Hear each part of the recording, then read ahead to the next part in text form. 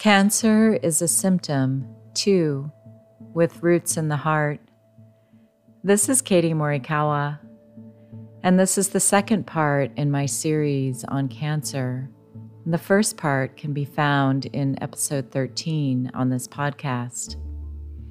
Before I start, I want to say that I am neither a cancer researcher nor trained in medicine.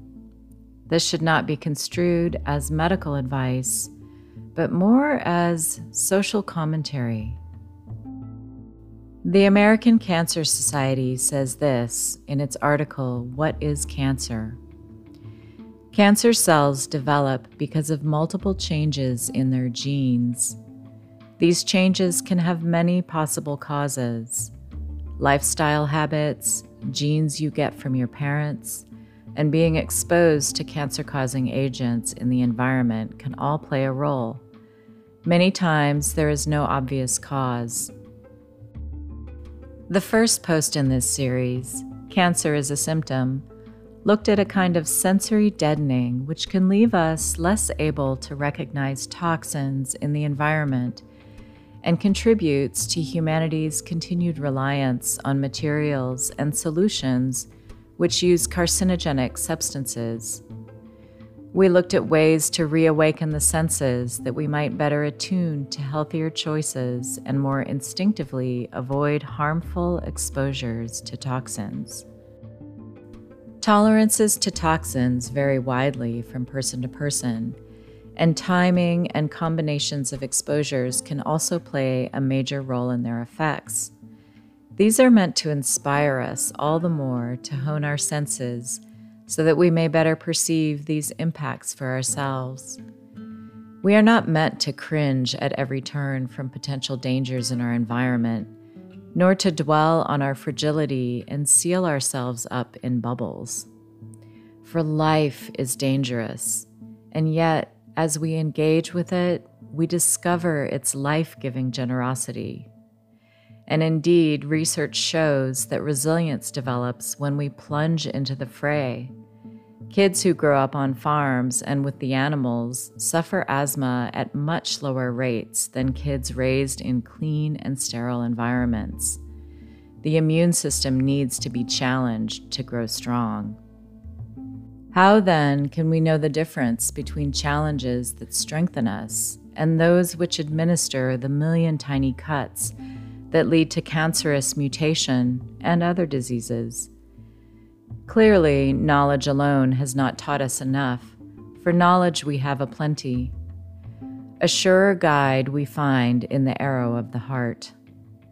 The heart's wisdom, known more traditionally as the wisdom of conscience, cuts more directly through the forest of sensory input, social customs, personal assumptions, and technical and legal data. It employs knowledge in the service of life. For cancer represents an inversion of the life force which serves its own ends without regard for life's dynamic give and take, its endlessly generous sharing and recycling of needs. If this sounds abstract, we come to an important part of our dilemma. Hemmed in by toxins on all sides as we rapidly destroy the biosphere, how are we to find the, quote, heart's wisdom? One way, and a painful but perhaps necessary way, is to look at all the ways we fail it. We abuse our food animals. We profiteer off our fellow humans. We permit criminally toxic industries. We cut down virgin boreal forests for the sake of toilet paper, which could easily be made from other more sustainable materials. And we belly up to the sushi bar, despite the fact that the majestic species of bluefin tuna from which we get maguro is endangered. Here we confront some of the ways we all, usually unconsciously, participate in worldviews that sacrifice wonder and love for the sake of profits, pleasure, and convenience. These worldviews sit at the nexus of decisions both large and small, which continue to traffic in known toxins. Eating tuna may not, in and of itself, cause cancer, but continuing to do so, even as we risk losing the species forever, captures the essence of the ethical slippery slope, which employs cancer-causing agents in our foods, in our industries, and in our environment. But maguro is so delicious. I get it.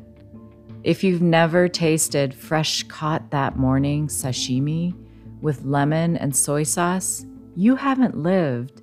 It literally melts in your mouth. But did you know that as an apex predator, bluefin tuna meat is often loaded with mercury and other heavy metal toxins? This hasn't stopped the market's appetite, but maybe this will make you hesitate. The Atlantic bluefin tuna can weigh 1,500 pounds, measure 10 feet long, and swim over 40 miles an hour. It is warm-blooded and has an enormous heart that grants it both stunning speed and an ability to dive to great depths. It is a truly magnificent species that we risk fishing to extinction if we don't radically reduce demand.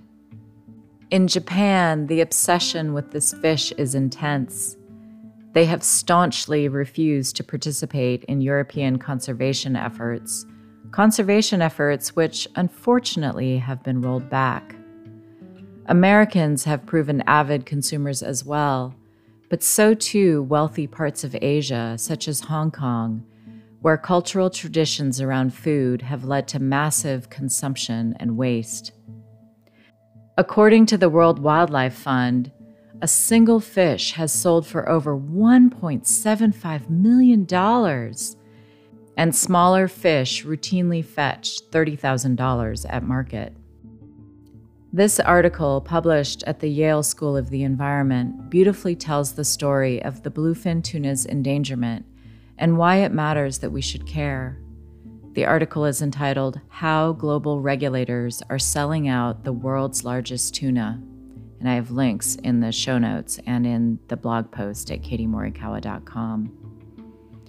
This also, from the article's author, Jennifer Teleska, speaks directly to the heart.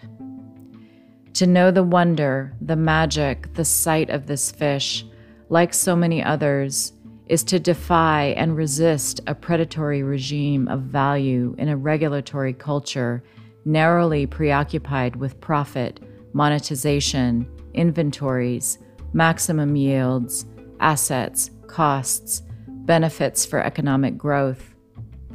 A fish is not only something to be saved, like money compounding interest in a bank account. She is a being to be respected. She is a mystery to be celebrated and revered. She is a co-creator in this life. If I were to ask you, for love of the Atlantic bluefin tuna, to stop eating maguro sushi and sashimi, would you do it? Are you willing to sacrifice your own pleasure for the sake of this crown jewel on the evolutionary tree of life? If the answer is no, this is something to reflect upon. We may have a long road to walk to regain our senses and to restore our ability to make wiser, more wholehearted choices. But I doubt we'll get there with do-gooderism or sober recitations of facts. We have to fall in love with the beauty of the world and each other and ourselves. How can we fall down weeping for the loss of a crown jewel on the evolutionary tree of life if we don't love ourselves? How can we come to terms with the cruelty of bacon? How can we look life in the eye and confront how insensitive we've been? I am focusing on our relationship with food because it is so primary and none of us is exempt. I believe the challenge no less daunting that it began more than 10,000 years ago when hunter-gatherers stopped calling animals brother and dancing their spirits and settled down to raise both animals and plants for food and other needs. I don't remember where I read the sage observation that the shift from hunting wild animals to killing the animals we live with created a deep emotional dissonance. If you've ever bottle-fed a lamb or raised a calf only to then contemplate slaughtering it yourself, you understand the difficulty I'm talking about. And so cultural traditions arose to distance us from the suffering of animals and to dismiss their personhood. To be sure, our dissociation happened slowly over time. Many a loving shepherd tended their flocks through the millennia and even do still today. But most of us live far, far away from those lifestyles and depend on industrially farmed food. With the rise of these modern farming methods, engineered and rationalized by science, our empathy for animals has plummeted off the cliff. Even so, even those of you who love bacon would probably vomit on the floor and have nightmares for weeks if you saw up close the depth of our cruelty to intensively farmed pigs.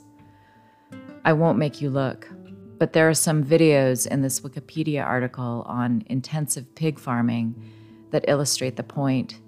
I'll have links in the blog post and in the show notes, but trauma warning, don't watch these if you're already sensitive. Science is only now beginning to recognize not just the intelligence, but the personality of animals, even animals as supposedly as primitive as spiders. Pet lovers have known this for years, of course. In 2013, an Indian court ruled dolphins non-human persons with rights and outlawed dolphin captivity and shows, an incredibly enlightened move. But we have a long way to go to really wake up to the sentience of nature. For one thing, we haven't even talked about the consciousness and intelligence of plants, a topic that's only just begun to be broached. Michael Pollan has made a nice start. With the plants, we jump off into realms one might call magical. Certainly, this is the world to which psilocybin opens a door, not only to heightened perception, but to communication with the non-animal forms of life around us. I am convinced, as Michael Pollan shared from his magic mushroom experience in This Is Your Mind on Plants, that we not only are known and well regarded by the plants we love and care for, but that we can learn to sing the body electric by opening ourselves to communion with them. That's a teaser. I will write more about that, and you can certainly explore it for yourself. But I believe that these senses for communing with plants and psychoactive fungi,